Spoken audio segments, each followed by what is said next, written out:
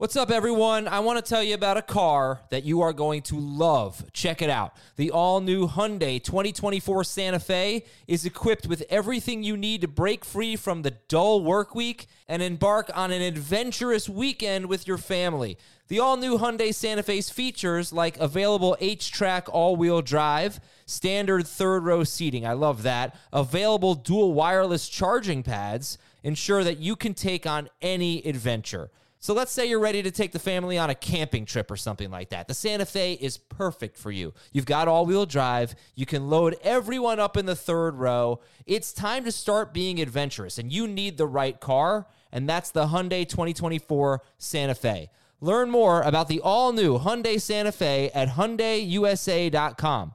Call 562-314-4603 for complete details.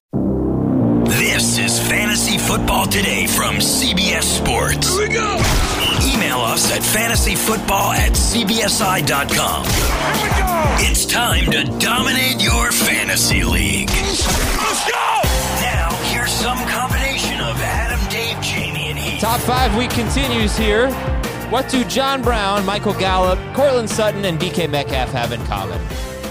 Guys, you can probably guess. What do they have in common, those four fellows? High average depth of targets? No, come on, man. What's the topic today? They were all drafted. All drafted in round 10 or later. Well, after round 10, not round 10 or later. They're actually all drafted in round 11. Round 11 was really good last year, according to Fantasy Football Calculator, full PPR ADP. But after that, not so good. But yeah, those guys, John Brown, Michael Gallup, Cortland Sutton, DK Metcalf, Tyrell Williams also after round 10. So we've got our top 5 wide receivers after round 10. Welcome to the show. You're hearing this on Wednesday. It's technically Tuesday, so I had a team named Tuesday. What did you think of Limp Bizkit Chenault? No. Ben, what did you think of Limp Bizkit Chenault? You always thought it was terrible. I thought it was absolutely just not even close to okay. What is the thing that, what is there an album from Limp Bizkit that sounds like Chenault? No, but LaVisca sounds like and Limp Bizkit don't sound alike. They sound alike. Throwing Chenault on there at the end. They sound alike. They both start with L. You got that part. I'm tempted to do a Twitter poll. Do Limp Bizkit and LaVisca sound alike? Yes, no, see results. See what happens there. All right, you know what? You each gave me 5 of them, so that was cool. We have 15 players to talk about today. Give me your favorite. Jamie, kick it off. Your favorite after round 10. I got to remember the ones I sent you because I liked a lot of the ones that Ben gave you. Okay, you sent me. Got it? Yes. The favorite one that I sent you, Steve Sims. I like Steve Sims for Washington. I like the way he closed the year last year. I think he's going to play in the slot for Dwayne Haskins and be somebody that Scott Turner leans on, the offense coordinator for Washington. So he's somebody that I look for with a late round pick in mostly deeper leagues, but I don't have a problem with him if I need like a 5th or 6th receiver in PPR. Heath?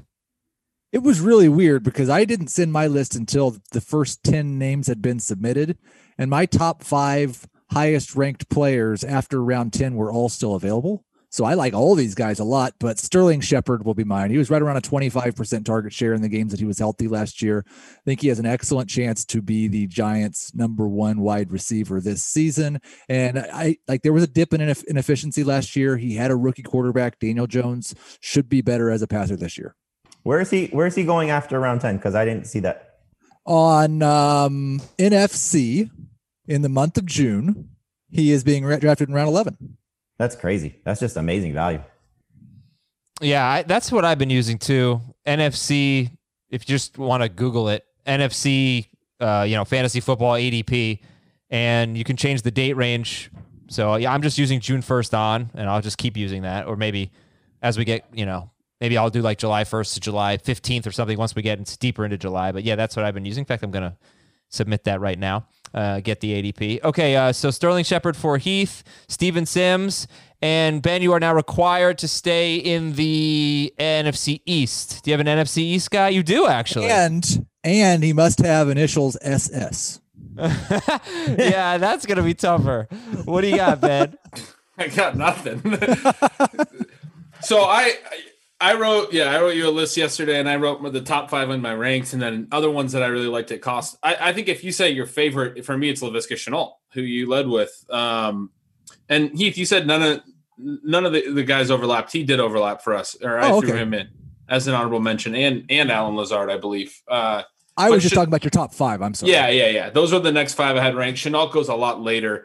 But I think Shenault has a really great opportunity to be the Jags' number 2, and I don't think people really recognize it. It's kind of similar to the running back position we talked about recently. How many running backs are drafted in the top 2 rounds this year? So many more than several other years. Same thing happened with wide receiver this year. There was a lot of skill position players that went high in the draft. So I think Chenault's getting forgotten about because in rookie drafts, he started to go mid to late second round. But in prior years, that would be like a 3rd or a 4th round receiver. This is a guy who went relatively high in the second round. I think it was like 10 or 12 picks into the second round. But he was like the 6th or 7th receiver off the board. So it's a little bit of like, there's a little bit of a muted enthusiasm about him, but he was very good at Colorado, used a lot of different ways, used in the backfield in a Wildcat, racked up a bunch of rushing touchdowns, as well as not just making a lot of plays near the line of scrimmage, but also downfield. But what I really love, besides Gardner Minshew, who's the man, is D.D. Westbrook is now going to be 27 in November, which might shock you because he came in as a 24-year-old rookie and he has not yet hit 750 yards as a former 4th-round pick. Pretty comfortably can say that guy is not going to be a star at any point in his career. Chris Conley, throughout most of his first stint with Kansas City, his first contract, was a player who would at times play tons of snaps but not draw a lot of targets. And even last year when he had his best year to date, he played all 16 games. He only had 90 total targets. He's not really a guy who gets open a ton and draws a ton of targets. I just don't think his competition between Westbrook and Conley for that number 2 role is going to stop him at all if he is as good as I think he is. Okay, what the hell is so funny, Heath? Spectacular breakdown of one of my top 5 guys. Do you know what top 5 means? Like, how is one of your favorite guy after round 10 a guy that was not on your top 5 guys after round 10? I was tired last night, man. There's no way you're taking Sammy Watkins over Laviska Shenault. What's that? There's no way you're taking Sammy Watkins over Shenault. I have him ranked higher, but yeah, you're right. I didn't realize. There's no way I'm doing that. So Heath said Laviska Shenault did. Ben did not. Okay, that was so. I wrote the next 5 guys. Guy is on my list. But my favorite. A lot of guys. So I wrote these are all guys that I like at cost, and Shenault you can get in a 14-team league. Me and Towers took him. I don't even know 15th round or something, and it was like almost felt too early. Still, you don't have to. You can take him with your last pick. Mm-hmm. Okay. So, by the way, if you had been clever and we had asked you for an NFC East wide receiver with the initials SS, you would have said Shashawn Jackson, who is on your list, actually. Right? You do like, just not joke, didn't do well. I like Deshaun Jackson, yeah. It should have been Sammy Satkins for Mecole Hardman. All right. So, we'll get into more probably right now, actually. Well, no, we have a couple of news items. And then we'll get back into the rest of the list. Sammy Satkins, that's pretty good. Yeah, that was better than Shashawn Jackson. Okay, so anyway, big news. Big news. CBS Sports, if you don't play on CBS Sports, we got the commissioner product. You got to pay for it. Fantasy baseball. Not this year. It's free. So find out why CBS leagues are just flat out better than all other leagues. I've played on all of them. CBS leagues are the best. So you can get our commissioner product for free this year. It's the site that's built for serious fantasy baseball players, and fantasy football for that matter. Provides all the tools you need to run your league like the pros. Very customizable. Change the scoring however you want. We got to figure out exactly how we're running the league still, in terms of the ones I'm the commissioner of, but you can do so many different things. So check it out. Now's your chance to try it out. If you've never, wanted to do it before, it's free this year. Play some fantasy baseball, get on CBSSports.com. Now you can watch us on YouTube. If you were watching us just now on YouTube, you would have seen Heath cracking up during the Laviska Shenault answer and me trying to figure out why. And you can just go to youtube.com/fantasyfootball today or check out our episode description. We have links to everything you need. We have links to Twitch. We have links to Facebook. We have links to YouTube, ways to follow us, our Twitter handles, and time codes too. So if you're looking to skip around in the episode and find particular talking points, particular topics, I've got you covered in the time codes. All right. News and notes, just a couple items here. Matt Rule, head coach of the Panthers, was talking about Teddy Bridgewater, saying that he could throw downfield more. And he's been a pretty conservative quarterback, especially last year. But they've got Robbie Anderson, they got Curtis Samuel, they got DJ Moore. So more downfield throws for Teddy Bridgewater, Jamie. You think that's in order? It just cracks me up when you hear these things. Like his job is to throw the ball. And now they're saying, well, he's going to throw the ball downfield. Oh, thank you. I mean, yes, let him throw the ball downfield. It may not be the best downfield thrower. He may not be the best downfield thrower. It may not be the prettiest deep ball that you're going to see, but I hope so. Why would you bring in Robbie Anderson? Why would you have Curtis Samuel? Why would you just want to keep DJ Moore in a box, essentially? You got to open things up. And so hopefully they let him do that. Okay. And I talked about this on the Sunday night bonus pod and brought it up like, wow, what is Cam Newton's contract tell you about what the NFL thinks of Cam Newton? Well, we got a report today that New England was the only team to offer Cam Newton a contract. Does that change anything for you guys? Because you didn't really seem to care on the Sunday night show that, it took until almost July. He gets a 1-year deal. Wasn't a lot of interest around the league, it seems. Now you see this report that New England was the only team that offered Cam a contract. Does that matter, Ben? You were the most adamant that it did not seem to matter to you. It doesn't matter for me because I think New England's different. And my hypothesis was New England had been in contact with him throughout.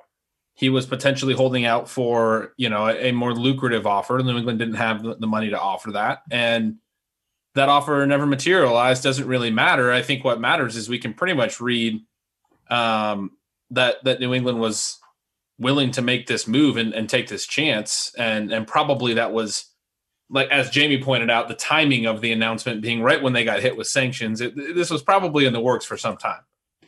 I would imagine any team that called his representation and said, we'd like to bring you in for a workout. If he had any contact with the Patriots already, he would said, we're waiting, or no, or, we're good.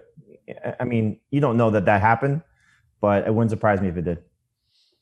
All right, let's get back to it. Let's get to our favorite wide receivers after round 10 in a 12-team league.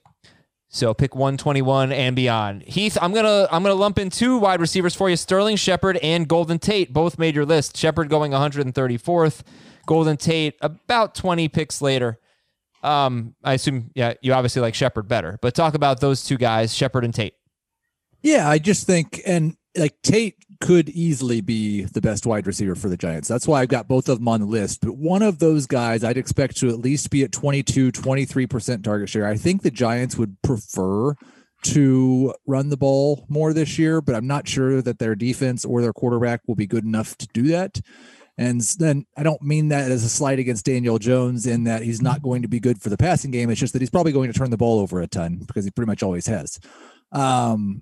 I do think there's a chance with Shepard, a guy that's generally been around 8.5 yards per target. If he gets 120 targets, you're looking at a 1,000-yard wide receiver, and he has a good chance to lead them in touchdowns as well. He's always had a high catch rate, so he should be pretty good in PPR. All of the things I'm saying could go for Golden Tate. I mostly just prefer Shepard because he's still in his prime, and Tate's kind of moving towards the end of his career. Ben, you are going to be so impressed with me. I was all about the ADOT this afternoon looking at Golden Tate. Do you see what's going on with Golden Tate's average depth of target? Much different than his Detroit days. He was usually around 6 yards ADOT with Detroit. It was like 9 with the Giants. He had not a career low, but one of his lowest catch rates, but one of his highest yards per catch. So he was a very different wide receiver. And 2 years in a row now. So it really changed when he got traded to Philadelphia. He hasn't been a high catch guy anymore. I mean, if people are sitting there thinking about Golden Tate as a PPR stud, I don't know if he is that anymore, but he still was on pace to have a really good year. But what do you make of that, Ben? The fact that he's changed. He's, not as he's running deeper routes. 9 is still quite a bit below league average for a receiver, which is right around 11. So he's still not like a downfield threat. And so to say that, he's running some deeper routes is true, but also I'm more concerned that his efficiency dipped as much as it did. Like his catch rate fell below 60%.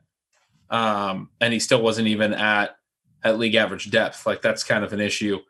I just don't know if he even still has it anymore. He's going to be 32 in a month, and he doesn't really have the size that or even necessarily the track record that I think ages gracefully. So we'll see. I mean, I agree with Heath. He could be a 20% target share guy, but I don't know that he has it anymore. Okay, yeah, it's just when you look at his 16 game pace, it's almost 1,000 yards and 9 touchdowns last year. And if you remove week 5, which was his first game of the year after suspension with a brand new quarterback, he was terrible. His 16 game pace is even better than 1,000 yards. So he had a pretty solid year, Golden Tate, kind of quietly. He is the last Giants wide receiver off the board. Last question, I'll throw it to all of you. I'll let Jamie, you start. Darius Slayton, 100th overall. Sterling Shepard, 130th overall. I would take Shepard. I think the thing with the Giants receivers and one other news item is there was video released on Monday of Evan Ingram running. First time that I think any of the Giants reporters have seen him running, or I guess any of us have seen him running. So that's a good sign that he's going to be hopefully healthy from the Lisfranc injury. And when you factor in Barkley, I mean, there are 5 pass catching options in this offense. So do you have the ability for any of these guys to be starting fantasy caliber players aside from Barkley and Ingram because of the positions that they play? I think Slayton has the highest ceiling of this group just based on what his downfield ability could be and what his touchdown potential could be. But Shepard, in my opinion, has the highest floor. So, I think if you're looking at it from what's the best route to play with the Giants receivers, you could say, okay, I'll take the last one, which would be Tate, who could put up good numbers. Who's the better of the two between Slayton and Shepard? And, format could matter, PPR versus non-PPR half. But if that's the difference, if it's, 40 plus picks, then I'd rather have Shepard. But I think the swing for the fences play is probably Slayton after what he showed us last year. Okay, Heath, it was about 30 picks, I think it was. Yeah, I'm sorry, about 30 picks between Slayton and Shepard. I can't imagine you're taking Slayton there.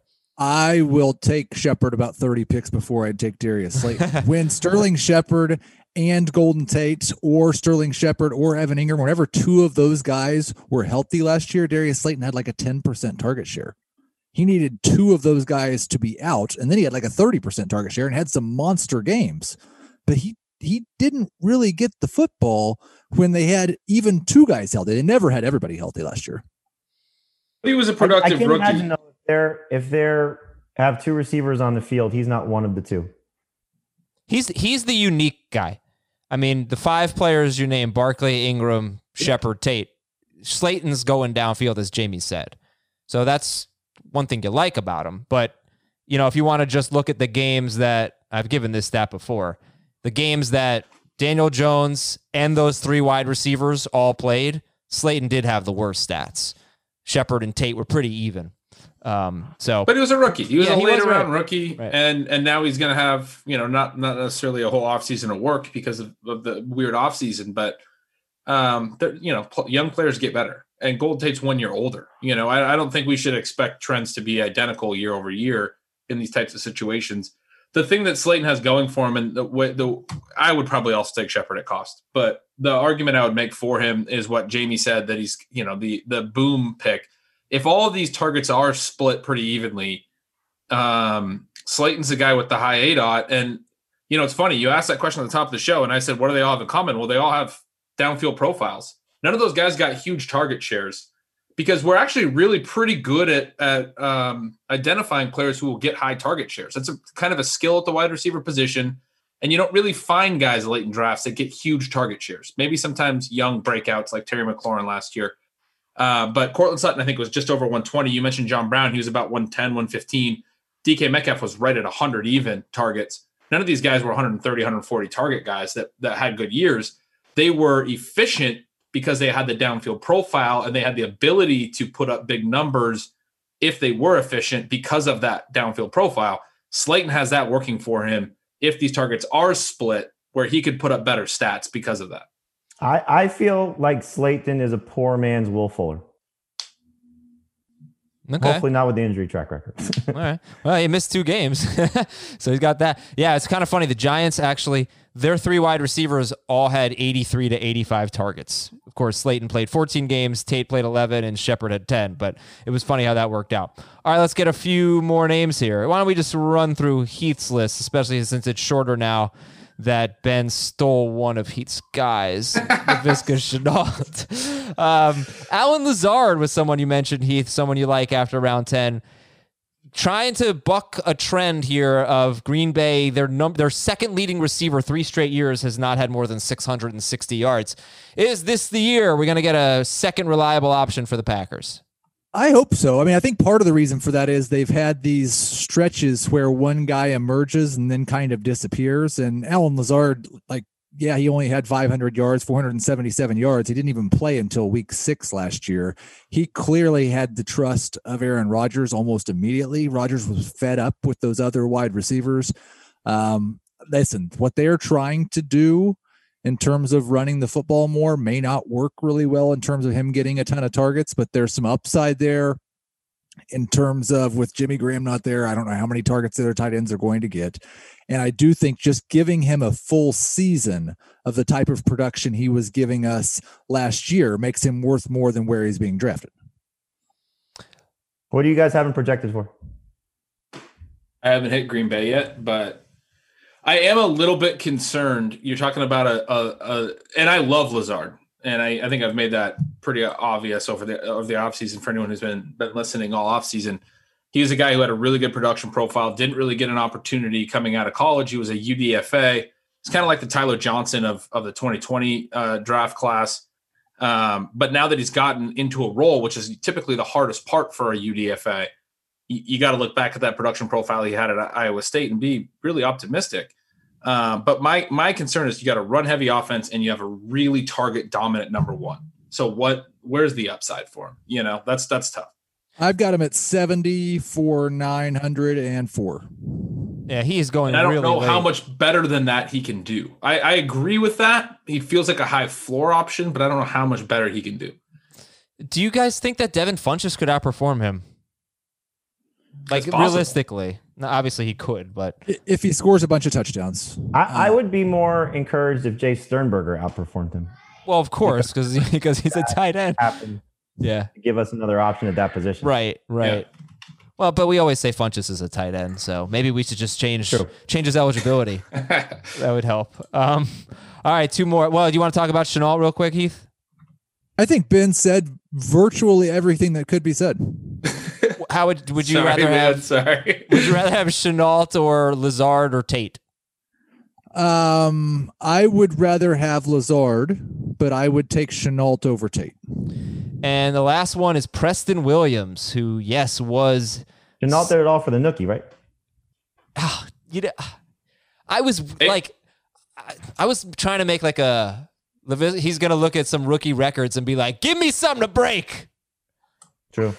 That would have been great. Azer, I was just pulling this up real quick because I couldn't remember it, but Funchess signed for a 1 year contract for $2.5 million, only $1 million guaranteed. That's a pretty limited contract. So that's one no. Yeah, that's no good. Okay, Preston Williams, slightly better than Devontae Parker. Was he?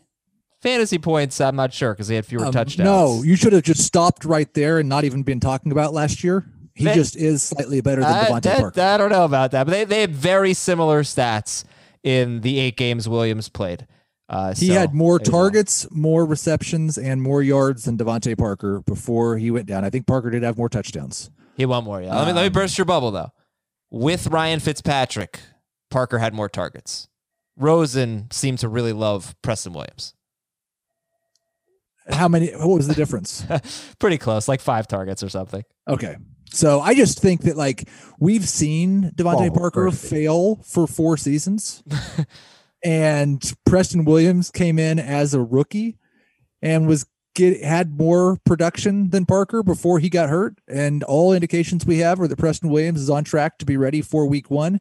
And even if Devontae Parker and Ryan Fitzpatrick have some sort of friendship, we don't know how long that Fitzpatrick's going to be the starting quarterback. So if I have to choose between Devontae Parker at the end of round 5, start of round 6, and Preston Williams in round 12, that's a pretty easy choice. Jamie, thoughts on the Dolphins? I generally avoid Devontae Parker for a lot of the things Heath said. I think for the Dolphins receivers, you want to have Ryan Fitzpatrick start the majority of the season because he is going to not care about coverage. He's going to throw into tight windows. He's going to give receivers options to succeed. He's done that throughout his career. But he also tends to favor one guy. And we'll see if that's going to be the case, if it's still going to be Parker, who he has a good rapport with, or Williams, who was starting to build towards something before that ACL tear. And look, we still have to see that he's 100%. But if it is, I want a piece of the Dolphins passing game because they could be trailing, because they may still struggle to run the ball as we saw last year, even though the running back should be better. I think Williams in round 12 is probably the better bet to try and see what you can get from that, as opposed to maybe overpaying for Parker in round 5. Yeah, and by the way, it was only 3 target difference in the 5 games that Ryan Fitzpatrick started. Not burst. What's that? Bubble not burst, but slightly burst. It was still Parker. Oh, but plus 3. Who knows how many snaps? Like there were games where Fitzpatrick and Rosen were playing half the game. That's true. I did not chart like every snap with it because sometimes both quarterbacks played certain games. So yeah, let's just call it even at there. I just think Tua is not going to help these guys win. They'll have good games, but I just don't think he's the best thing for their receiving potential. So everybody thinks Sterling Shepard is the best in this group. Shepard, Lazard, Tate, Preston Williams, and Shenault. Of the guys that we talked about, yes, Ben had another guy that I like a lot, which is Anthony Miller. Again, I didn't know he's going that late after round 10, but he's somebody that I draft a lot of just because I think the opportunity's there. He played really well last year in the 5 games Taylor Gabriel was out. I don't think Ted Ginn and Riley Ridley are going to necessarily be significant factors in taking things away from what Miller should hopefully do. So I would take Shepard first, but Miller's right there for me. What's so funny now, Heath? Nothing. Oh, I tell you, because Anthony Miller didn't even make Ben's final 5. That's how many names. That's how many names. Well, I didn't know which list I could take guys from, to not have the same guys. Are we going to talk about Ben's top 5 at all, or should we just talk about all of his honorable mentions? Because it seems like he likes. I mean, I just cheat. Like I did not follow the rules at all. You know what it was? Is Ben felt left out from the running backs because Adam forgot to email him. So he's like, I'm just going to give you. I'm doing 2 for this after round 10. All right, cool. All right, so you know what? Ben's top 5 coming up next with Brandon Ayuk, N'Keal Harry, and then some more veteran guys. Pretty interesting list. That are not actually in his top 5. Well, who knows? Those are my top 5 highest rank, and I also did my top 5 favorites. Okay, all right. Well, we'll do the top 5 highest rank. It's a hell of a tease, Adam. Coming back guys. Some names. No, these are all right. Yeah, 5 people when we come back. We'll be right back on Fantasy Football Today. The national sales event is on at your Toyota dealer, making now the perfect time to get a great deal on a dependable new Toyota truck. Like a rugged half-ton Tundra, workhorse by nature, powerhouse by design, the Tundra combines raw capability with premium comfort and advanced tech to fuel your wildest adventures. And with the available iForce Max hybrid powertrain, you can take electrifying horsepower farther than ever before. Or check out the fully redesigned Tacoma, delivering trail-dominating power and captivating style. The new Tacoma was born to make your off-roading dreams come true. And with new available tech, this legendary truck is getting even better. And when you buy a Toyota truck, you buy Toyota dependability, meaning your truck will hold its value long into the future. So visit your local Toyota dealer and check out amazing national sales event deals when you visit buyatoyota.com. Toyota, let's go places. Hey, Mel, Bri here. Gotta work from home today because the whole family caught a nasty. Daddy! Hey, Mikey, if you're gonna puke, find the popcorn bowl. But my availability is 110%. Coincidentally, so is my fever. Kidding. Mel, I'm so cold but hot. But I'm gonna get you that budget just as soon as... Mikey, popcorn bowl! Press 1 to use Instacart and get your family's sick day essentials delivered in as fast as 30 minutes. Press 2 to keep working. Do not press 2. Just use Instacart, Brian. All right, Brandon Ayuk is first up on Ben's top 15 list here. Or top 5. What? Every late round receiver. Yeah, pretty much. All right, what do you like about Brandon Ayuk? I mean, he's very good after the catch in college and had some strong return production dating back to when he was in JUCO.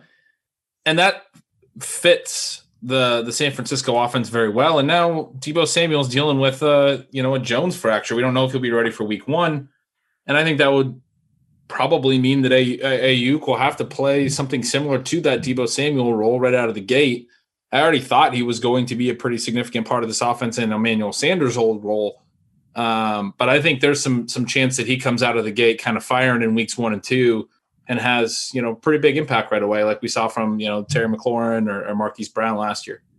Would you rather have Brandon Ayuk or Justin Jefferson? And how is it Ayuk?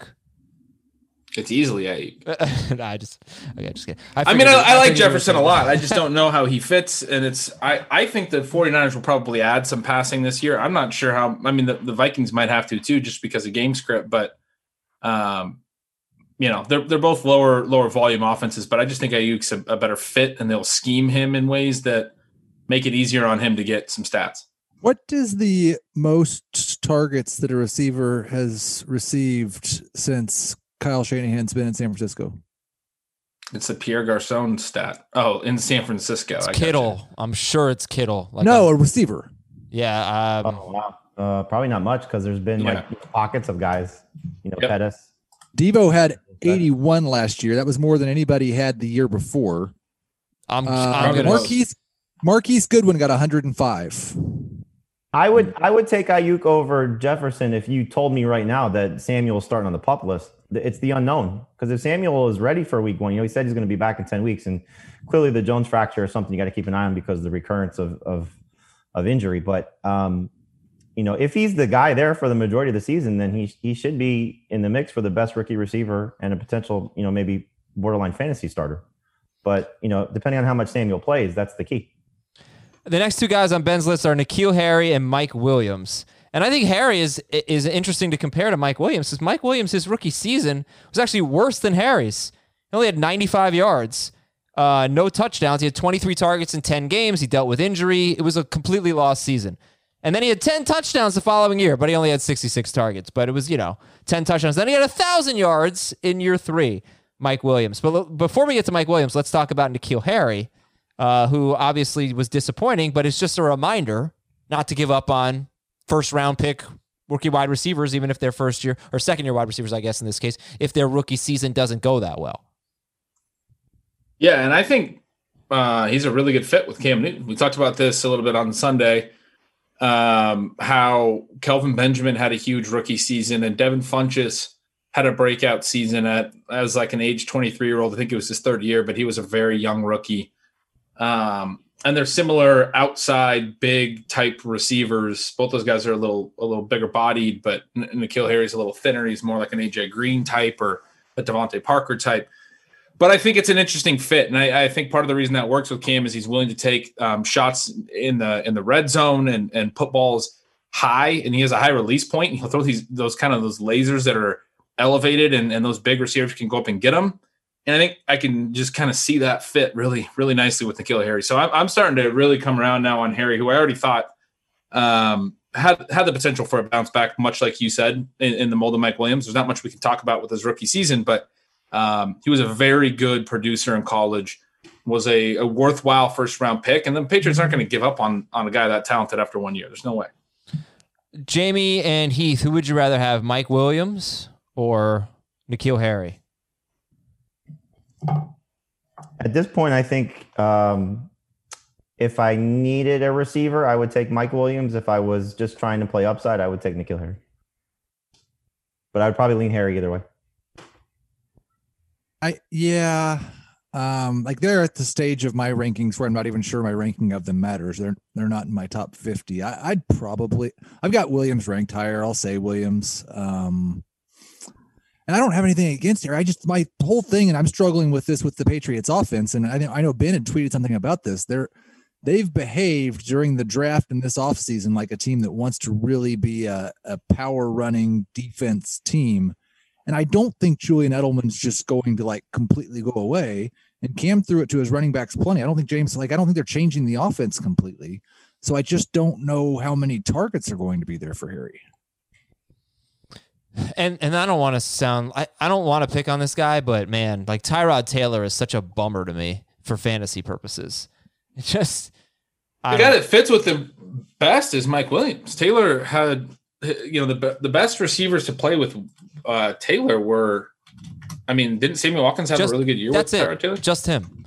Just Watkins. Yeah, he's literally never played with any other receivers. Like, here's what I don't. He played with Robert name Woods. Another player that he played with Robert Woods. Okay. Yeah, but you're right. Like Landry for a couple games. He didn't have great receivers. The thing is, like, the Sammy Watkins comparison, is interesting. But at the same time, isn't Tyrod Taylor like very conservative? Doesn't turn the ball over. Doesn't throw that much. The Bills ranked 31st or 32nd in the NFL in pass attempts. But do you each think, of the 3 years he started? That's the thing that I struggle with Taylor is like, you think that was all Taylor? Well, they didn't have somebody's calling runs or passes, but they didn't have a great. A big percentage of that's Taylor. They didn't have a great defense. They had a good defense. It's not like now where they have one of the best. They had about a middle of the pack scoring defense those 3 years. You're right. Like the Bills, they had LaShawn McCoy. Okay, he was basically a workhorse. But there's a wild card with all this, though. It's Justin Herbert. We don't know if Mike Williams may thrive with Herbert. Just because of the, young guy trying to give a big receiver an opportunity to make some contested catches. It could be the complete opposite, that he's going to shy away from those type of throws, and he also has an ability to run.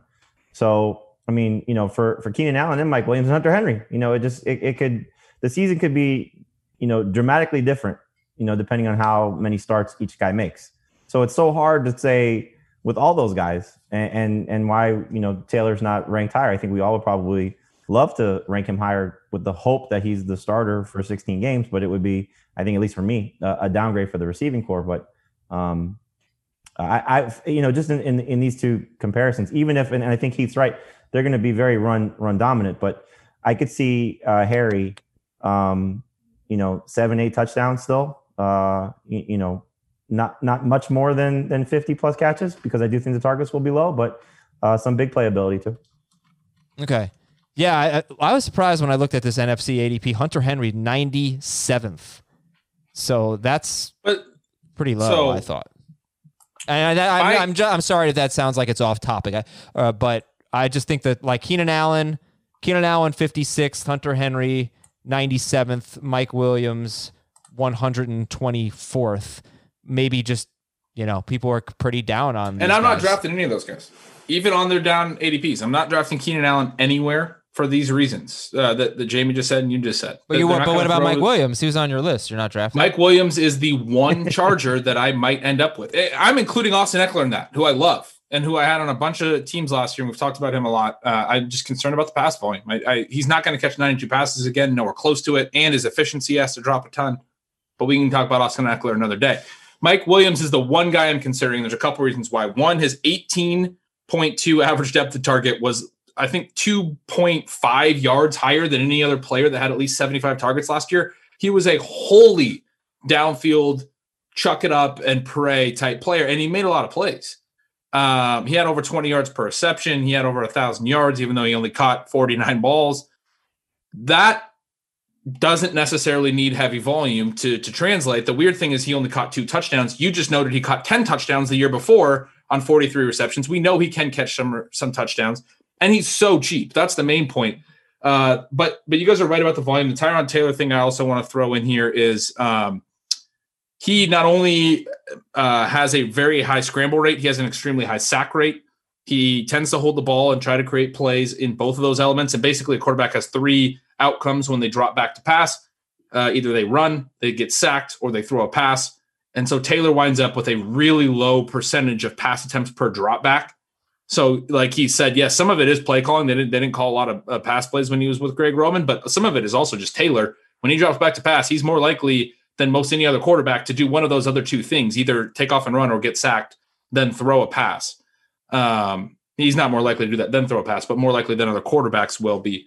But yeah, Williams is the one guy I think could pair with him. Is the one guy that's cheap enough that I think could have some touchdown luck bounce back. Doesn't need 100 targets at his massive downfield depth. And I think that pairs well with Taylor's ability to create time. And again, the sack rate indicates it, but there's going to be times where he doesn't get brought down.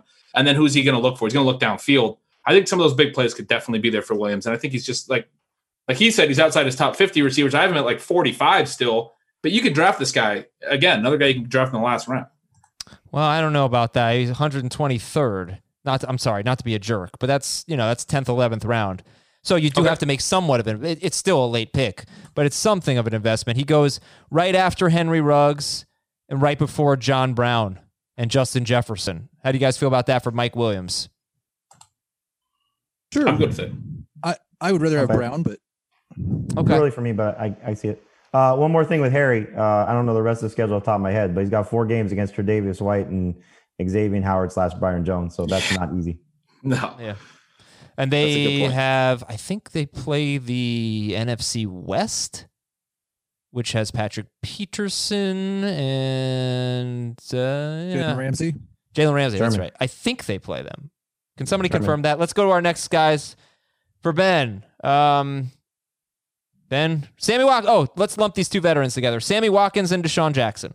Who do you like better? Yeah, basically, they're just targets, guys. There's been some talk that Jackson could be the number 1 receiver for Philly. We don't know how healthy he'll be. Same with Watkins. There's some reason to believe that if he's their number 2 receiver for the Chiefs, I know he wasn't great all last year, but he did end up having a really good playoff run. He's going to crush value outside the 10th round. It's just a question of whether Mecole Hardman plays. For Jackson, it's a question of how much Jalen Reagor plays and how much the tight ends are involved. But if these guys are in roles that it looks like they might be in and they're able to stay healthy, they're both going to be just massive steals for as long as they're healthy. Damn. Play Deshaun Jackson week 1 in every DFS lineup. Yeah. You playing the Redskins? No, his week 1s. I was looking this up the other day. So 2016, he went 6 for 102 on 10 targets. 2017 was bad. 2018, he had 5 for 146 and 2 on 5 targets. And then last year, he had the big game against Washington. Jackson's my favorite guy on Ben's list. Like the way they're talking in Philadelphia right now, and this may not be the way that it ends up, but there's some questions about whether Alshon's going to be ready for the start of the season. And they said, specifically talking about Jalen Reagor, that we're not going to have enough time on the field to teach him multiple positions. So in training camp, he's just going to learn to play behind Deshaun Jackson. So like I think Deshaun Jackson right now probably is the by far and away favorite to be the number 1 wide receiver on the Eagles week 1. Look at the yesterday last. you guys crap all over DeAndre Swift. Today, Jalen Reagor. I mean, Dave's vacation is not going well for him. All right, now look at the last 5 games, not including week 17 for N'Keal Harry. Arizona, Chargers, Rams, Dolphins, Bills. Good corners. Good cornerbacks there. That's the nice thing is if he has to worry about getting shadowed by anyone, that means he's done something true, more yeah. than what he's done so far. Probably. Like nobody's shadowing N'Keal Harry week 1. Probably. Okay, Jamie, you've got 5 guys as well. Delicious burger. Let's start with Hunter Renfrow. You already gave us Steven Sims as a late round guy that you like. Steven Sims in his last 4 games had 230 yards and 4 touchdowns. Took advantage of McLaurin missing one of those games, but Hunter Renfrow led the team. He missed 3 games, led the team in targets inside the 10. 12.3 yards per catch with a 69% catch rate. That was 11th best. That catch rate was the 11th best among wide receivers with at least 40 catches. So he had a pretty nice rookie season, and he did most of it, almost all of it, after like the first, 6-7 games. He did very little. So what do you see for Hunter Renfrow? How would you compare him to, say, Mike Williams? Well, Mike Williams has a much higher ceiling. I think Renfrow will catch more passes, but he should not score as much and should definitely not have as many yards if things go right, even for both guys. But I think Renfro's role is defined. We'll see what they do. Keith's mentioned this a lot, and I think it would be great for Ruggs if they put Ruggs inside more, and not necessarily just put him on the outside and put Tyrell on the outside and keep Renfrow in the slot. But for what we've seen from Derek Carr, how he sort of morphed from a little bit more of a downfield thrower to more of an inside thrower under Gruden. I think Renfrow will still be one of the more targeted receivers on this team, along with Waller, and we'll see with Ruggs. But I think if you're just looking for some cheap receptions, he's not a bad guy to take late. Again, better in anything PPR scoring. But he does catch everything. He did that at Clemson too. That's kind of what his MO is. He's just got great hands and he finds a way to get open. We saw some big playability from last year. It was some broken plays that ended up with some, long touchdowns. But it wouldn't be surprised if he has one or two of those again this year. So I don't have a problem taking him again, more PPR than non-PPR, but I don't have him ranked in my top 60. He's not somebody that I'm like actually targeting and outside of, drafts that go more than 16 rounds. He's really just more of a deep league target that I think could prove to be better than where he's being selected. Okay, then let me ask you about your entire list and tell me, because I think, you were the last guy to give the 5 players you like. So I think I was the last guy. Oh, well, that's okay. Sorry, because Ben had 30 on his list, so Jamie had to go a little deeper. Yeah. How many of these guys are more than that? More than just deep league flyers? Hunter Renfroe, Larry Fitzgerald, Denzel Mims, Steven Sims, Antonio Gandy Golden. I think the only guys I have ranked are Mims, Sims, and Gandy Golden, but they're all toward the bottom. They're all after 50 for me. So, none that I'm like, I have to have these guys. But I do think, again, if you're talking in this range, they're for me, they're well beyond Lazard and Miller and Chenault and Shepard and those guys. But I'm looking at it from the standpoint of Renfroe's role should be there, Fitzgerald's role should be there, even with Hopkins and Christian Kirk. Sims and Gandy Golden are going to be on the field, at least I expect. Sims for sure. Gandy Golden, I think, will be better than Kelvin Harmon. And Mims could be the best outside receiver for the Jets and maybe their best receiver overall, if Crowder doesn't, sort of dominate targets. But, they're all in situations where they should be prominent for their offenses. Ben, who's your favorite on Jamie's list? I have the crappiest list of the three of us. Yeah, I mean, you kind of do. The deepest list. The deepest list. Ben, Renfroe, Fitzgerald, Mims, Sims, Gandy Golden. Who's your favorite? Probably Sims. I agree with Jamie leading it off with him too. I think he hit on all the good points. End of the season, looked really good late in the year, and with Haskins, and I think has a very good shot to be their number 2 target this year. Heath, your fave? I like Sims as well. I need to get him actually into my rankings because I don't think he is right now, and that's my fault. But he'll be in there. And Mims is my favorite though, just because I do think that there's an opportunity for him to lead the Jets in touchdowns, and he can make some plays downfield. So we should probably mention the rest of the guys that I named that JB wasn't allowed to name, don't you think? Sure, go for it. So I also had Anthony Miller and Chenault and Lazard, who Heath hit on. Paris Campbell, who I think is really interesting. Josh Reynolds, who's a really late option, could be the 3rd receiver for the Rams.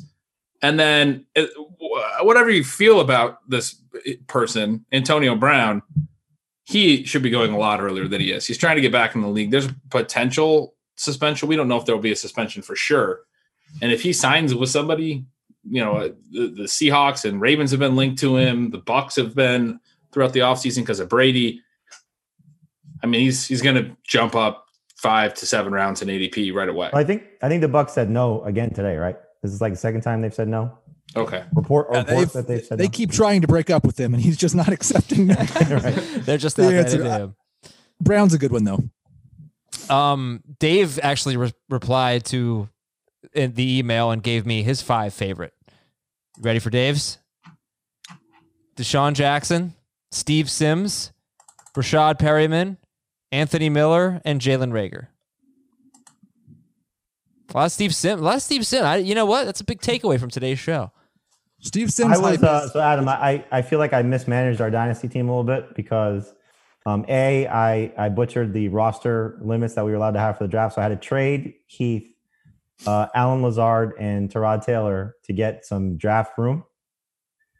And then I had to cut Steve Sims.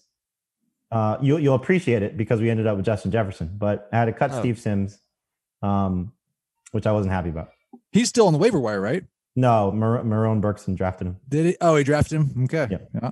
I'm going to give you the one that you all forgot. The big sleeper for 2020. Everybody sit down.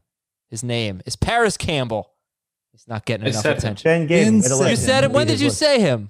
You all forgot. This is my big sleeper, and he was just mentioned 5 minutes ago. That was fair. In section 15 through 20, subsection B. Okay. I mean, I was surprised that there was someone I hadn't mentioned yet, but unfortunately, it was not. See, I think one thing that we can take away from this for people that are listening, and we're airing this on Wednesday, for people that are drafting in the Scott Fish Bowl, these are great receivers in a 22-round draft.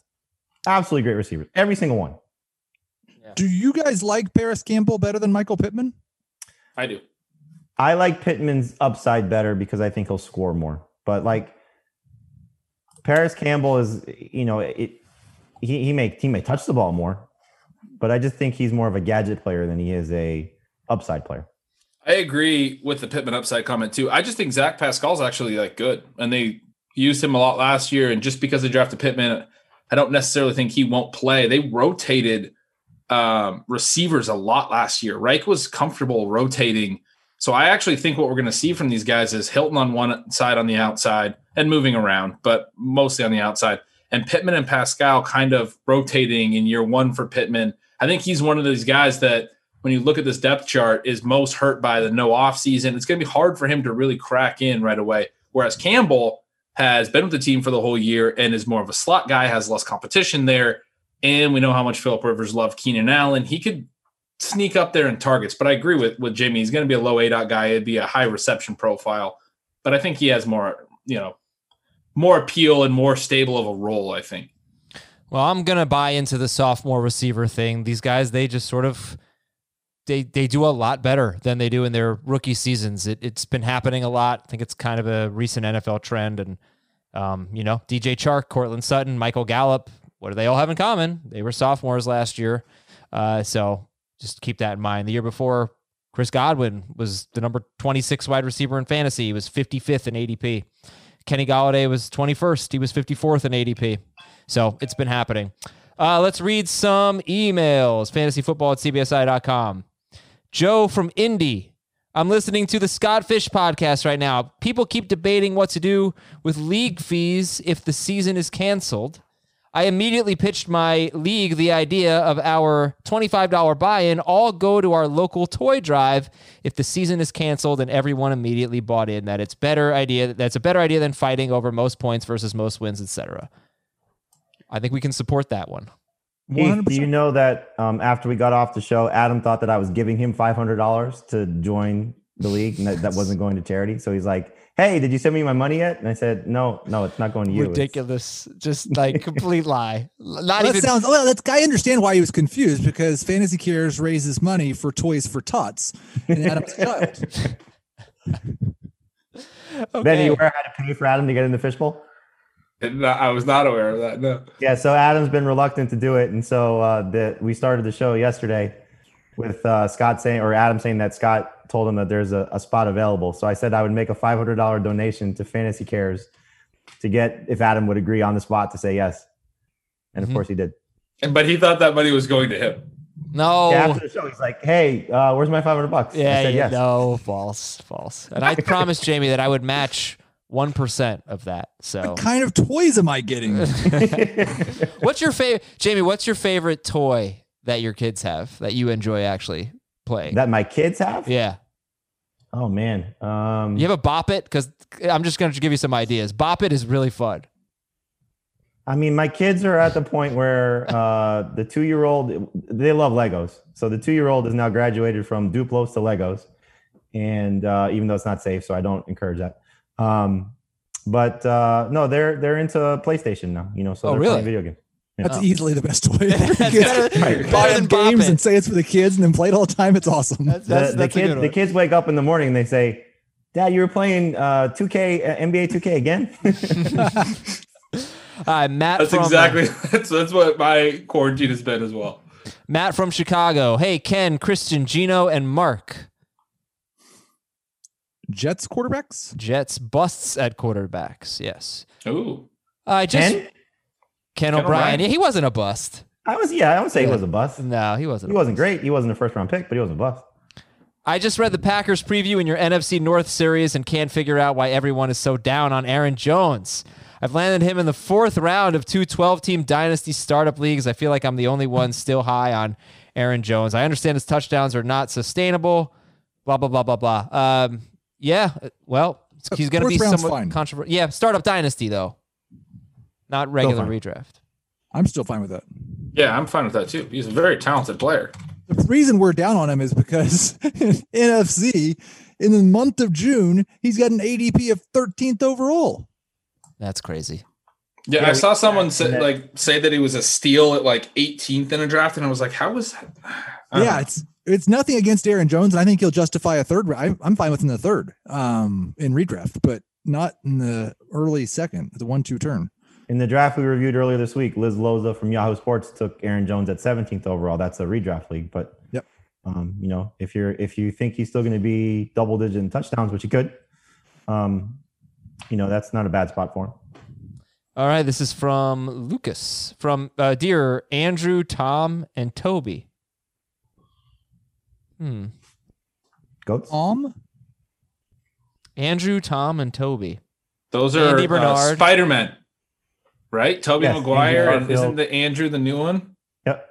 Okay. No, Andrew's the second one. Tom was the new one. Okay. All right, good job. I thought it was The Office. Can I tell you They guys say Kobe, I'm sorry. Spider-Man is my least favorite superhero? What? Yeah. Yeah, why? I think it's because I really got into the superhero movies with the Avengers, and every time he shows up in an Avenger movie, it's just kind of to be annoying. He was definitely forced in Civil War. That was to preview the upcoming new Spider-Man. Yeah. Least favorite superhero. I don't My know. favorite? No, I'm thinking like who's my least favorite? They're all of them, I'd say. Ant-Man. We talked about this earlier. Well, this week. Ant-Man's a dumb character. I never saw the movie though, but it's just like, No, Ant-Man. Ant-Man is Adam Azer as a superhero. Oh, okay. Well, then go Ant-Man. Here's the question. I don't know when to sell some of my bigger stars in Dynasty. I'm in a 12-team PPR Dynasty league. 2 running backs, 2 receivers, 2 flex spots. I've got Cooper, Hopkins, Landry, Gallup, and Cooks. Should I keep all 5 in case of injury or bye week, or try to go like combine 2 for them to upgrade into a better, younger flex player? I have Josh Jacobs and David Montgomery at running back. You always want to trade a year early before a year late. I mean, that's the way I think of it. And I'm okay trading guys that are like Hopkins right now, Yes. Julio right now. I'm very okay trading those types of guys. Landry for sure.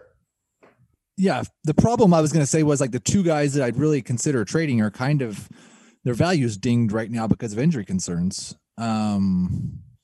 Like I might just wait it out at the start of the year and hope one of those guys gets hot and then try to trade him. Who, Cooks and Landry? Right? Yeah, Landry's questionable for the start of the year, I think still.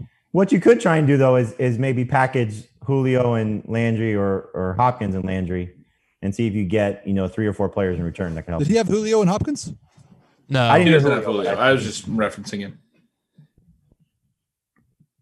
You got to speak, Heath? You look I said, like- I okay. asked a question. Ben answered the question. Now you can read another email if you'd like. From Alec. What's up, dudes? This year, my league is going to try an additional point for 40-plus yard plays. Does this really move the needle? Are there any particular players to target to take advantage of this? He mentions Tyreek Hill. That's probably going to be the first player that comes to mind. 40-plus yard plays. Does this move the needle? I bet Ben Gretsch loves this. I absolutely hate it. I actually hate it. Okay, good. It's an ADOT thing. Like it's a big play thing. These are Yeah. your kind of guys. Well, speaking of big plays, how did we go the whole show without referencing the birthday boy today? Whose birthday? Oh, I don't know. You don't Dave's? know?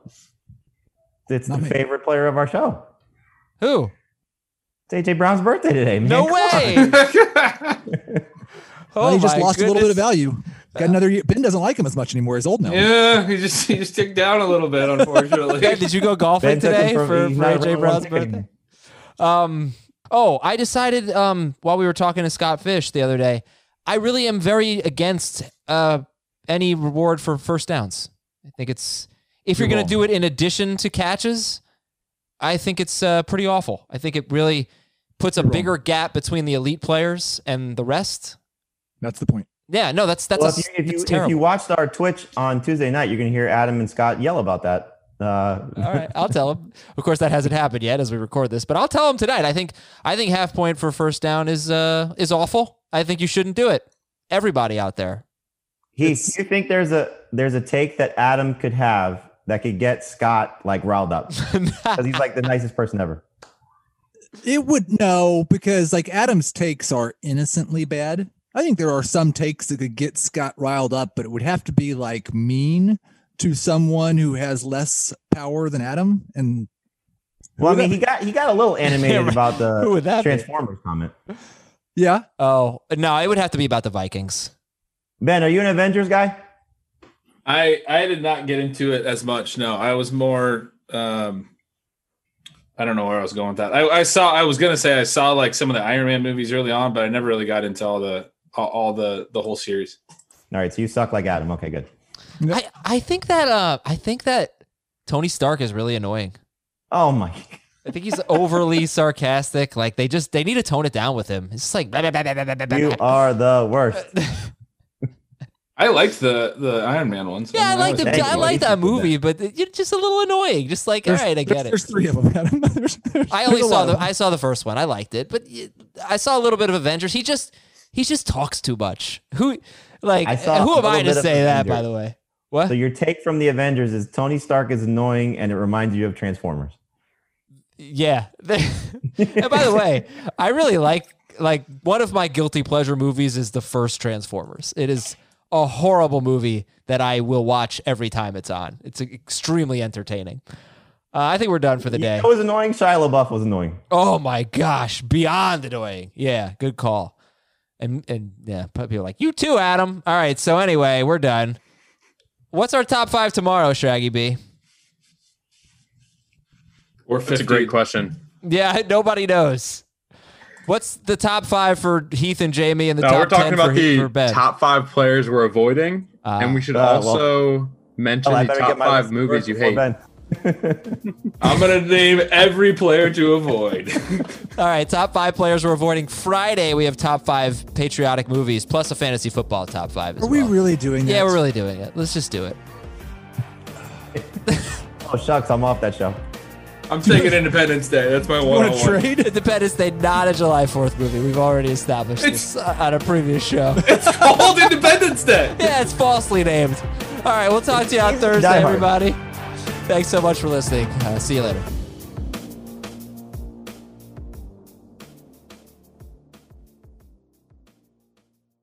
Old Man Winter here. If I had it my way, it would stay winter all year long. Short days, wind chill, black ice, and a good polar vortex. Oh, heaven. Wait, is it getting warm in here? Your cold snap is over, Old Man Winter. Spring has arrived. Spring. Spring is here, which means it's the perfect time to get away in the Hyundai you've always wanted. Visit the Hyundai Getaway Sales Event, where you can get great deals on all of our award-winning Hyundai models, like the tech-filled Tucson and Kona, as well as the spacious Palisade. Enjoy wherever you go with the peace of mind that comes with America's best warranty and 3 years or 36,000 miles of complimentary maintenance. But hurry in, these deals won't last. Add more joy to your journey at the Hyundai Getaway Sales Event.